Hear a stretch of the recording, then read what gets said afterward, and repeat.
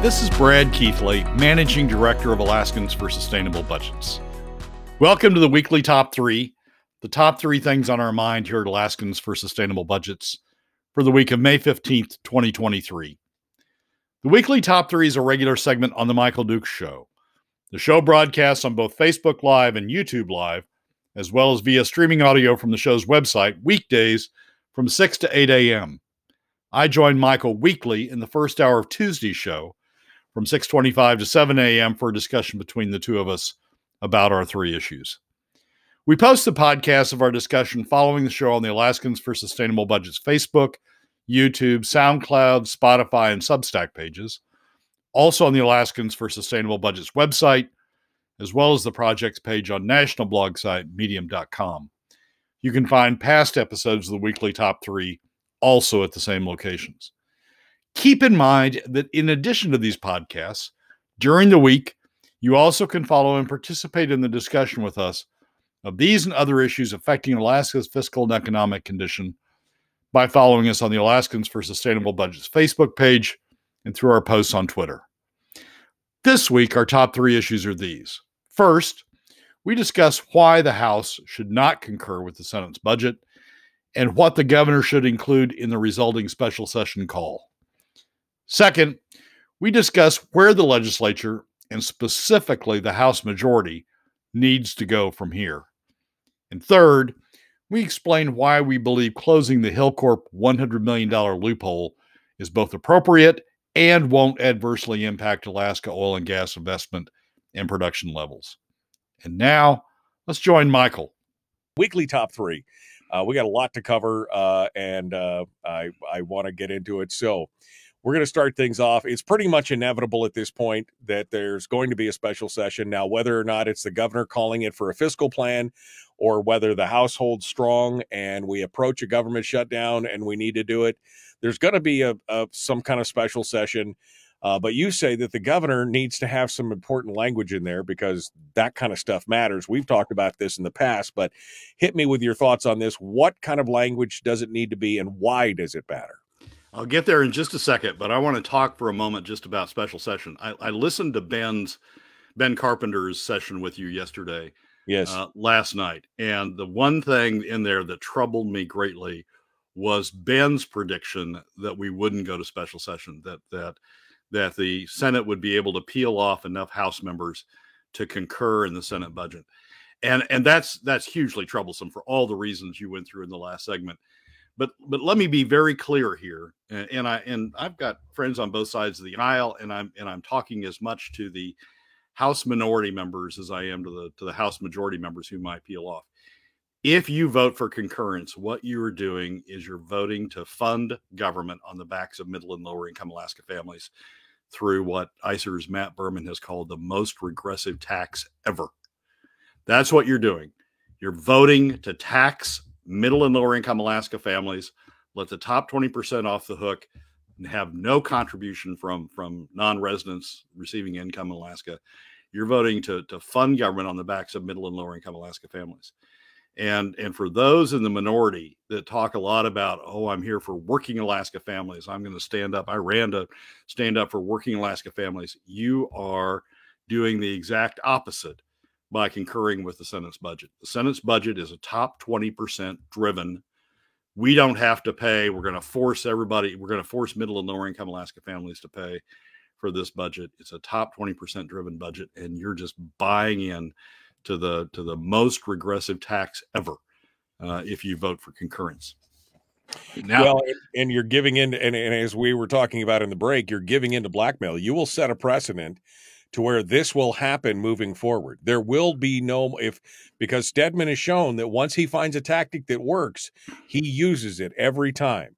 And this is what will happen every time. The Senate will hold on to their budget until the last 2 or 3 days of the session, drop it on you and say, take it or leave it. And people will cave every time. And the House of Representatives will no longer be a representative body. It will be basically a rubber stamp, or as they're saying now, a 40-member advisory committee. That's it. They won't get a choice, because once he finds it, he'll use that forever. And as Rob Myers pointed out yesterday through his proposed amendments to strip out the crony capitalist stuff, the stuff where it's just we're giving government money to private industry. So we're picking winners and losers by giving money to private industry. So private industry doesn't have to raise it from the private sector. They just as long as they can convince 21 plus 11 plus 1, then they're in heaven. We also will be giving in. The House also will be giving in to a budget set by crony capitalists that's full of crony capitalism and full of government picking winners and losers, right, in the private sector. So it's just, we've got two bodies in the legislature for a reason. The Constitution sets up two bodies in the legislature for a reason. Nebraska has a unicameral legislature. That's fine. That for their reasons and for their history, that works for them. But Alaska has two bodies, two co-equal bodies, and for the House to bend over and follow the Senate's crony capitalist, top 20% driven, take it out of the hides of middle and lower income Alaska families' budget. I just think it's just would be a horrible mistake. So let's hope it doesn't happen. Let's hope Ben's wrong. Let's hope Ben's. We can always pray, but he's down there in the trenches. He may have a better view from there, but let's hope that he's wrong. All right. So what needs to be in the governor's call? If the governor calls a special session, which appears likely, it would take the legislature 2/3 of both bodies to call themselves back into session. If the governor calls it into special session, he sets the agenda. And one set of proposals or one set of thought has been that the governor just, calls the special session on the budget. Probably includes the 404, the core of the water permit thing as well. But if he just sets it on the budget as it's been, and tries to define that as the scope of the special session, I'm not sure we get any place. The problem we have in this legislature right now is the Republicans. The House majority has put themselves in the situation where the only way they pay for they pay for the PFD. The only way they get the revenues to pay for the PFD is through draining savings, essentially taxing future Alaskan generations, and letting this generation off the hook entirely. The way the Republicans get some balance in the way the House majority gets some balance in this process is to work on revenue measures and to say, look, we're not going to drain and to have some vision that says we're not going to drain savings forever. Hey, we don't have enough savings to drain forever, but we're not going to drain savings forever. We've got these revenue measures that we're working on. We're going to advance that are going to offset some of the cost of government and have the current generation pay for some of the cost of government. So it's to get the leverage they need, I think, to get the Senate to move on, or to create a process to get the Senate to move on the dividend. I think the Republicans have to be making progress on some revenue measures. Ben's got a revenue measure in House Ways and Means. The sales tax, not perfect, as you and I have talked about before, but at least it's a revenue measure in House Ways and Means. It's a way of fixing this. The Senate's got a revenue measure in terms of the Hilcorp, in terms of oil taxes generally, but specifically in terms of the Hilcorp, closing the Hilcorp loophole. And I think we need to have that as part of the discussion in the special session, as part of the progress that can be made in the special session to get toward a balance on the PFD. I will agree with Bert on this. I don't think the PFD moves as long as we're talking about the only place that it's going to come from is going to be from future Alaska generations through draining savings more. I don't think that we're going to get much movement on the PFD, and if we go at it another 30 days, I tend to agree with Bert that we're going to be at the same place at the end of that 30 days. I think the thing that moves it forward is if there's some discussion of revenues to have the current generation pay for a part of the cost of government. Have the top 20% have non-residents pay for a part of the cost of government, and I think that needs to be in the call. Can I say that I think we've fallen into that classic trap The first, of course, which is to never get involved in a land war in Asia. The second, which is they've decided to change the verbiage again, because remember, the permanent fund dividend is supposed to be paid out of the earnings reserve account. And you could pay it out of the earnings reserve account, and then you'd have to pay for a government out of other sources, because that's what they're doing. They're taking it first out of the earnings reserve and then saying, oh, there's not enough money for the PFD. Well, the PFD is supposed to be first call on the earnings reserve. And it's so we fall into the same trap of saying, well, they're paying for it out of savings. No, they're misappropriating it. They're not taking it out of the proper source. And the thing is, then government operations and everything else would have to come out of savings. So you're right. I'm just saying this is how they're shaping and molding the argument. Now we're arguing about over where we're going to pull this money from, when it should come out of the earnings reserve to begin with, and we should be figuring out how we're going to pay for the rest of government based on that. That's fine. I mean, maybe a proper way to phrase it is, in order to get them to stop taxing the PFD, which is what they're doing to pay for government, there needs to be another revenue source in order to avoid using PFD cuts to pay for government, which is what they're doing. Most regressive tax ever. In order to get them to avoid doing that, there needs to be a substitute revenue source. Yeah, no. So I mean, again, I wasn't trying to split hairs. I'm just saying this is how it's led us to this point, and this is the argument that we're now in over this. So, but I agree with you. I mean, the governor.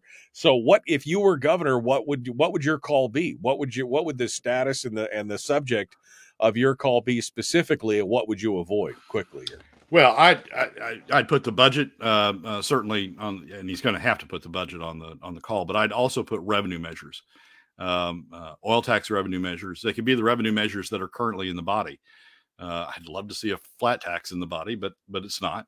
It could be the current revenue measures that are in the body. But there needs to be the ability to talk about revenue. If not this year, you can close the Hilcorp loophole and get it this year. But if not this year, there needs to be the ability to talk about some revenue measures down the road. So what right now, I mean, the House budget essentially says we're gonna pay for government. If we want to term this correctly, we're going to pay for government out of draws down on savings this year and some PFD taxes, because remember, they're cutting it from the current statutory amount down to POMV 50/50. We're going to pay for government this year out of drawing down revenue, out of drawing down savings. There's nothing on the House side that leads you to believe right now that we're not going to be facing that same thing next year and the year after that and the year after that. That's the problem with the House approach. It's not necessarily the drawdown this year. It's that there's no end in sight to the need for a drawdown, and so you got to draw the line. You got to draw the line someplace. And so if I were the governor, I would include the budget certainly on the call, but I'd also include the revenue measures currently in both bodies, all the revenue measures to give maximum flexibility in both bodies. And if the governor wanted to finally come up with this, instead of waiting for Godot never to come, the governor finally wanted to contribute his proposed sales tax to it, that'd be great too. Let's see what it is. Let's see where it varies from what Ben's proposed. But there needs to be revenue measures on the call, or else we've just locked in on this butting heads throughout the next 30 days or whatever the special session is. Quickly, because we're up against the break, but what about calling a special session specifically to create a fiscal plan that includes all those things? I mean, should it be, the title of it be finding a long-term fiscal plan, or I mean, what say you real quickly on that? Well, we're probably talking about two special sessions. We got to get the FY24 budget done. Yeah. And so, if you wanted to try to throw in the long-term fiscal plan, that'd be great, but that's probably better set aside for something another one later in the year.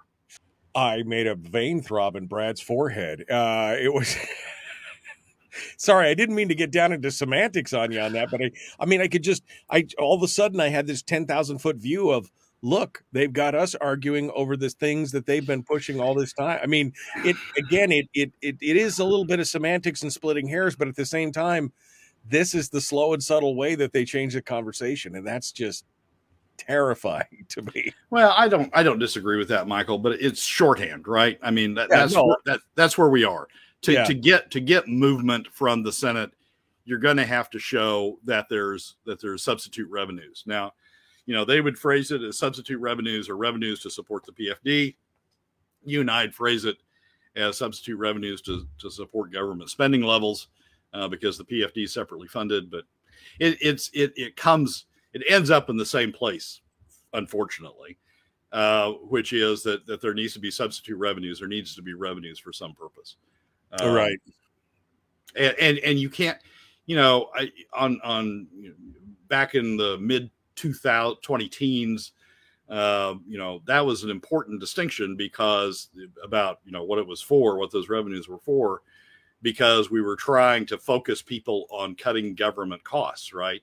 And saying, look, you've got to raise revenues to pay for government and get people to push back on increasing government costs. I don't know about you, but I don't think there's much cutting that's going to go on in the FY24 budget or even in the future budgets. Hell, this legislature, this session has been all about where are we going to increase. I mean, we're going to increase on K through 12. We're going to increase on defined benefits. We're going to increase here. We're going to increase there. And we're going to have state supported childcare now. It's all been a bit about increases, and there's been Rob Myers' few amendments, because he tried to pick the most obvious examples. Rob Myers' few amendments all got defeated by huge numbers. So, Rob Myers says something else in regards to me saying, should we include a fiscal plan in the thing? And you said it probably is a second special session. Although Rob points out that once the budget passes, the chance to pass the fiscal plan passes.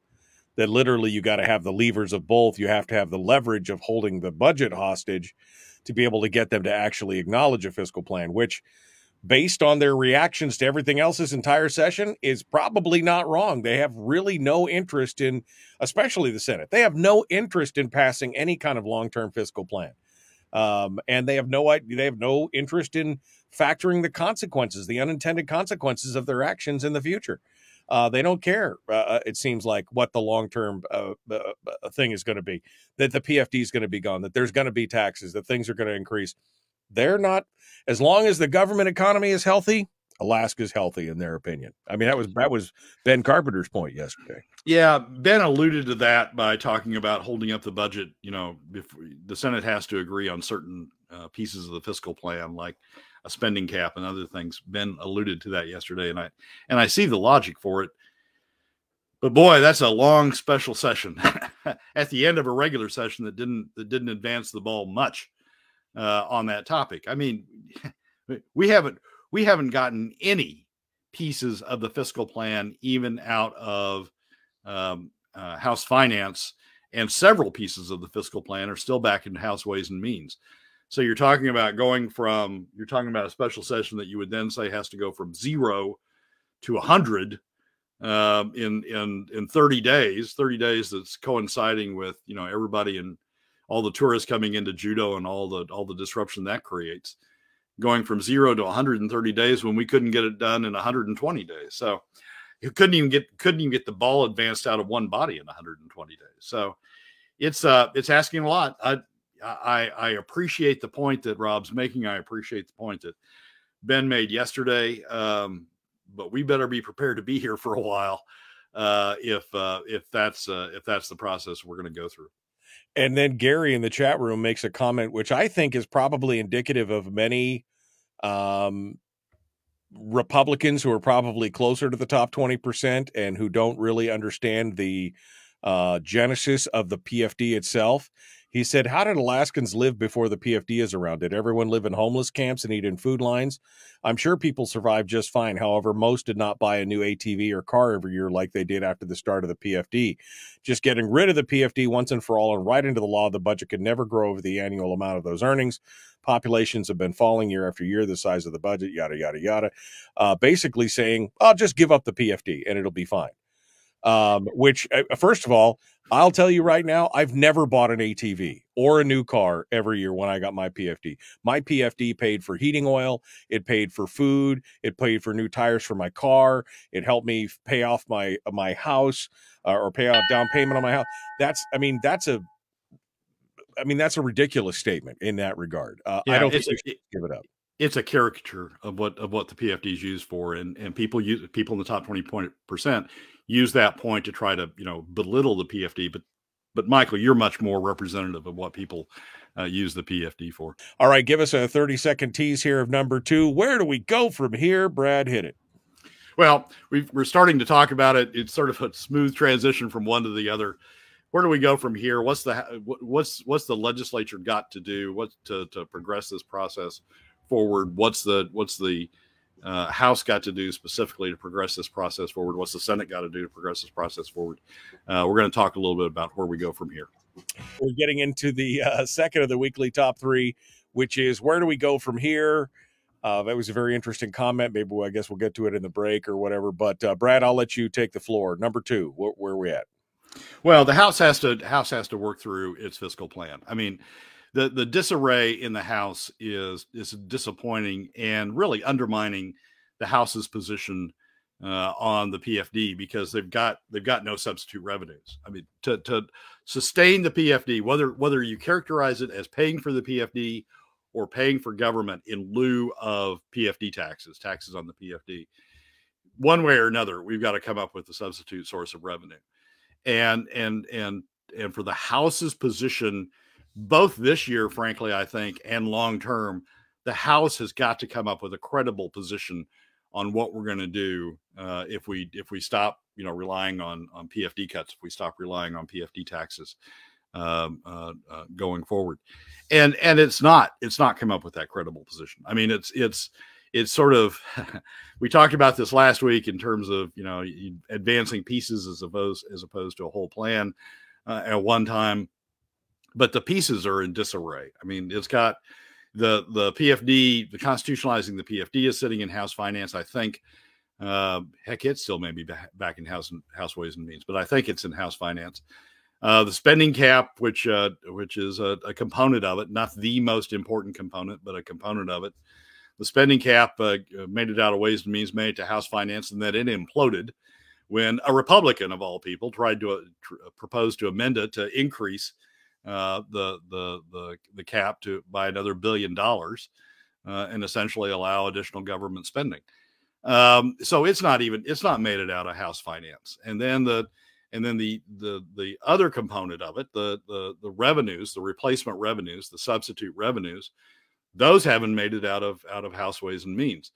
Ben said he was going to bring it up for a vote last Friday night, so presumably he's got the votes to advance it, or he wouldn't bring it up. But it hasn't made it out of House Ways and Means, and certainly hasn't made it through House Finance. The Republicans, to get this thing framed in a way that's going to make progress, the Republicans have got to build a credible plan. And as of where we sit right now, the House majority just hasn't done that. So going forward, a particularly important piece to push back on the Senate, to push back on those who say we're just going to use PFD cuts to fund government, the House has got to build a credible plan, a credible fiscal plan to be out there and pushing. I mean, it's too easy for the Senate now. The Senate says, look, we're going with a balanced budget. You guys don't have a credible plan on how to get to a balanced budget. And so we're the balanced budget guys. We're the real fiscal. They're not, but they claim that we're the real fiscal conservatives because we got a balanced budget, balanced on the backs of middle and lower income Alaska families. Yeah. But we got a balanced budget. First time in 12 years we've been interested in a balanced budget, but this year's the year we found. Right, but at least but they're saying that, and the House has no comeback to that right now. The House is, well, we're just going to drain savings by another amount. Well, that's not a long-term plan. It's not even a short-term plan, to tell you the truth, because we're down to the point where we don't have that much savings left. So it's the House has got, to me, the onus is on the House to get its act together, to get around a fiscal plan, get it out there on the table, get all of the component pieces at least through Ways and Means, if not all the way through House Finance, and then be prepared to push back on the Senate and say, look, and here's where the debate should be. Here's where we start gaining if the debate's this. Look, you want to fund government on the backs of middle and lower income Alaska families through PFD cuts.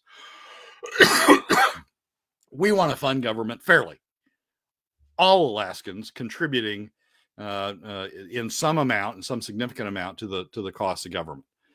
And then we've got a debate. Then we've got a debate that, frankly, we will find that the House minority is closer to the House. If the House majority is able to build that, we'll find that the House minority is closer to the House majority than they are to the Senate, because the House minority instinctively is going to want to look for fairness for middle and lower income Alaska families. They're going to want to look for strength in the Alaska economy.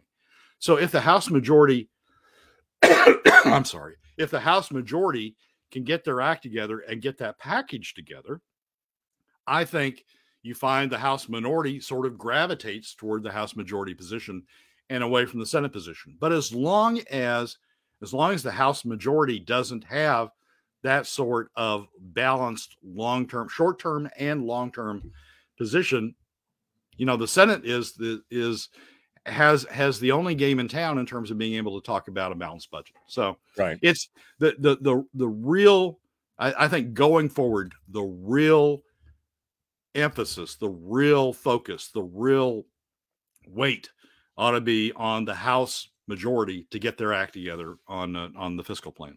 To have the full fiscal plan, to have it out, to engage the minority in it, and to get it going. All right. Well, that brings us to number 3, which is your belief that Alaska is still, in many ways, a colony. The colony of Alaska, which some of us have argued that for years, but give me your take on why Alaska is still a colony. I tell you, the Hilcorp loophole has just, I'm just amazed that there are people trying to defend the Hilcorp loophole. We talked a couple of weeks ago about the op-ed by the head of the Iditarod, which Hilcorp helped fund, about how important maintaining the Hilcorp loophole is. And then we saw Jeff Landfield write an article in the essentially an op-ed in the Alaska Landmine defending the Hilcorp loophole. And we've seen we've seen other people trying to defend the Hilcorp loophole. That's just silly. It's just silly. I mean, the $100 million is dropping to Hilcorp's profit. Hilcorp is trying to threaten Alaska by saying, well, if we don't get that extra $100 million, we're not going to have as robust a drilling program in the Cook Inlet as we otherwise would. The Hilcorp, the $100 million has no relationship to the Cook Inlet. The Cook Inlet is hardly taxed. There's royalty relief in the Cook Inlet. The economics of the Cook Inlet work. The legislature in the past has taken steps that make the economics of the Cook Inlet work. Hilcorp has all the incentive in the world to go ahead and engage in activities in the Cook Inlet. Alaska gas sells for multiple times higher than lower 48 gas. The incentives are to make investment in Alaska, develop the gas, sell it at Alaska prices. There's no way in the world the $100 million of the Hilcorp loophole is tied to the Cook Inlet. Yet we have people running around saying, "Oh my God, we can't tax Hilcorp in the same way we taxed BP because Hilcorp would lose $100 million, and so they might not do things with it." That $100 million is just profit to the Hilcorp shareholder and the Hilcorp owners, and it is profit that's not necessary to get them, to incentivize them to develop in Alaska. It's also windfall profit. When they did the transaction with BP, as we talked about before, when somebody does an acquisition, they have 2 lists. A list of the things that are absolutely necessary to get the deal done to make the economics work, and a list of things that would be great if somehow they fell in place. Believe me, the Hilcorp loophole, the S-Corp treatment, was on the second list, was on the list of, boy, wouldn't it be wonderful if Alaska was so stupid that they never taxed us the way they tax other C-Corps. And that $100 million is just dropping to the Hilcorp's bottom line. If the legislature can't get the guts to close the Hilcorp loophole and take that $100 million over to Alaskans, if they can't get the guts to do that, then we are an oil colony. I mean, because we are not thinking about Alaskans first.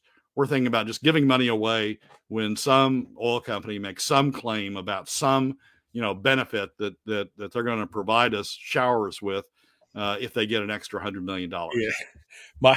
My favorite argument that I've heard so far, and by favorite I mean most ridiculous, is the argument that is, well, when they bought it, they knew they expected this to happen in perpetuity, and so we shouldn't change. Although I've never seen an argument where some corporation came into Alaska under a certain tax structure and that guaranteed them forever in perpetuity that the tax structure in the state would never change on corporations of any kind. It just happens because this is Hilcorp and they're threatening the whole Cook Inlet gas thing and all that.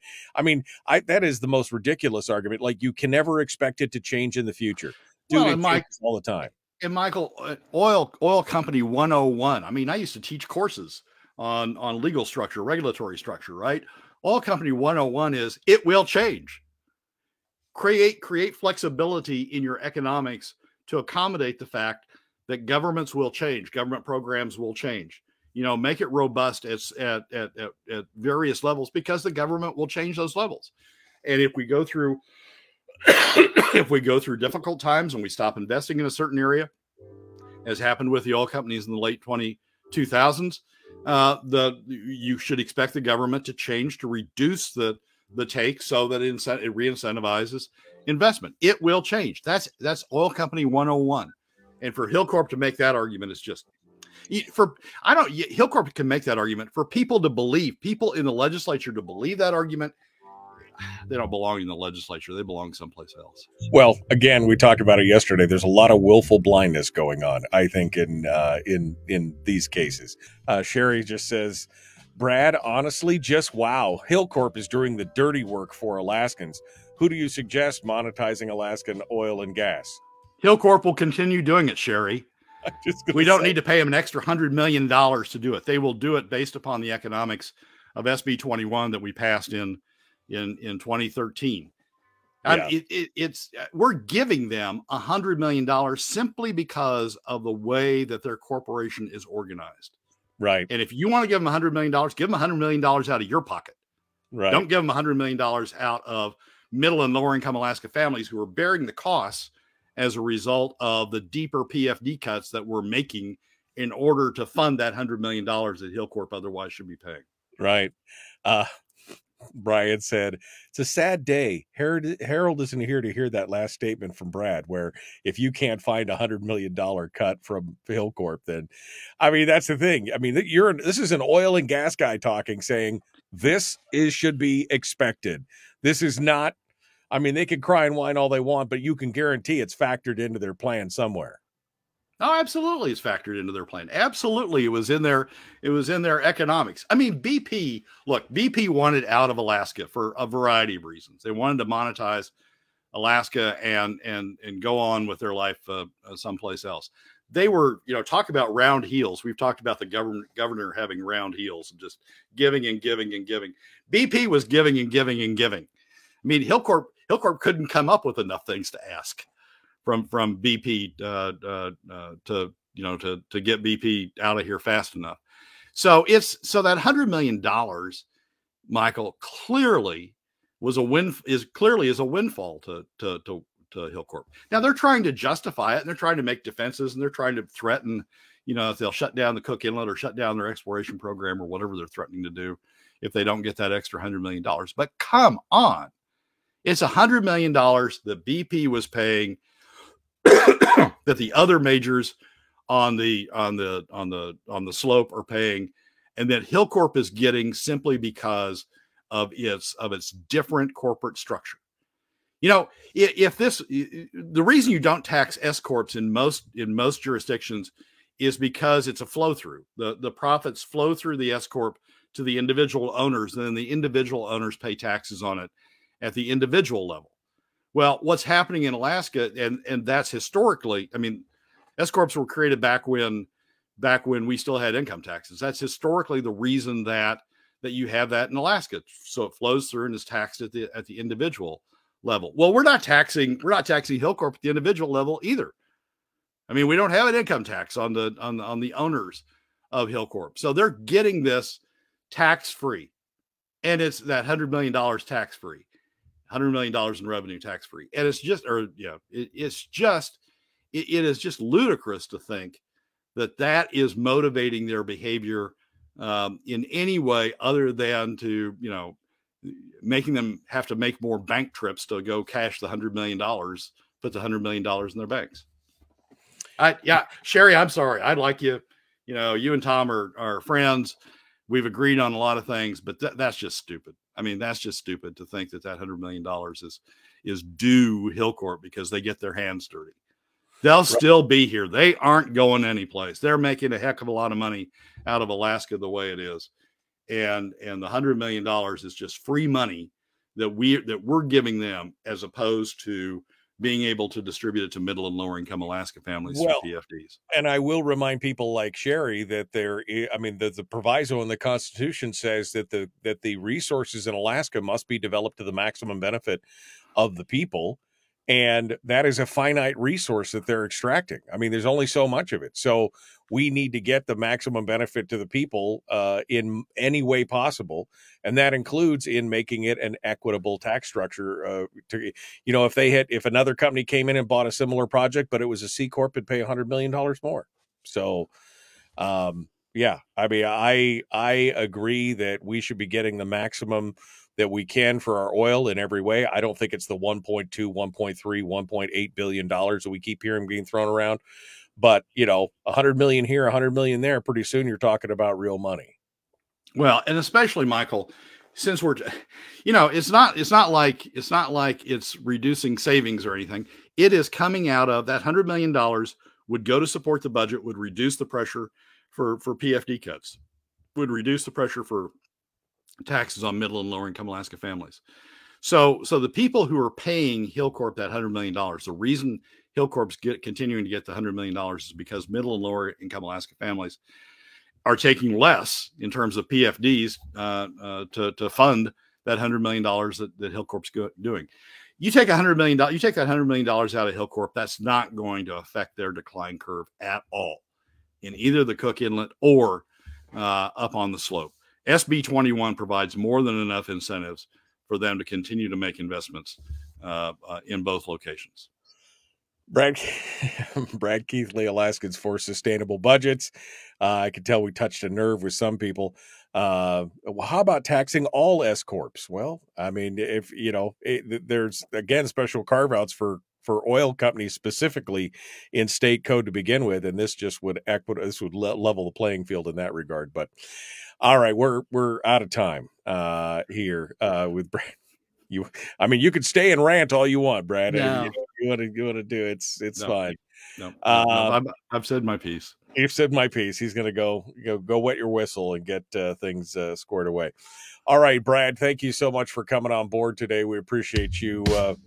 Appreciate you being part of it. Thanks so much, Michael. As always, thanks for having me. Well, that's a wrap for another week's edition of the weekly top 3 from Alaskans for Sustainable Budgets.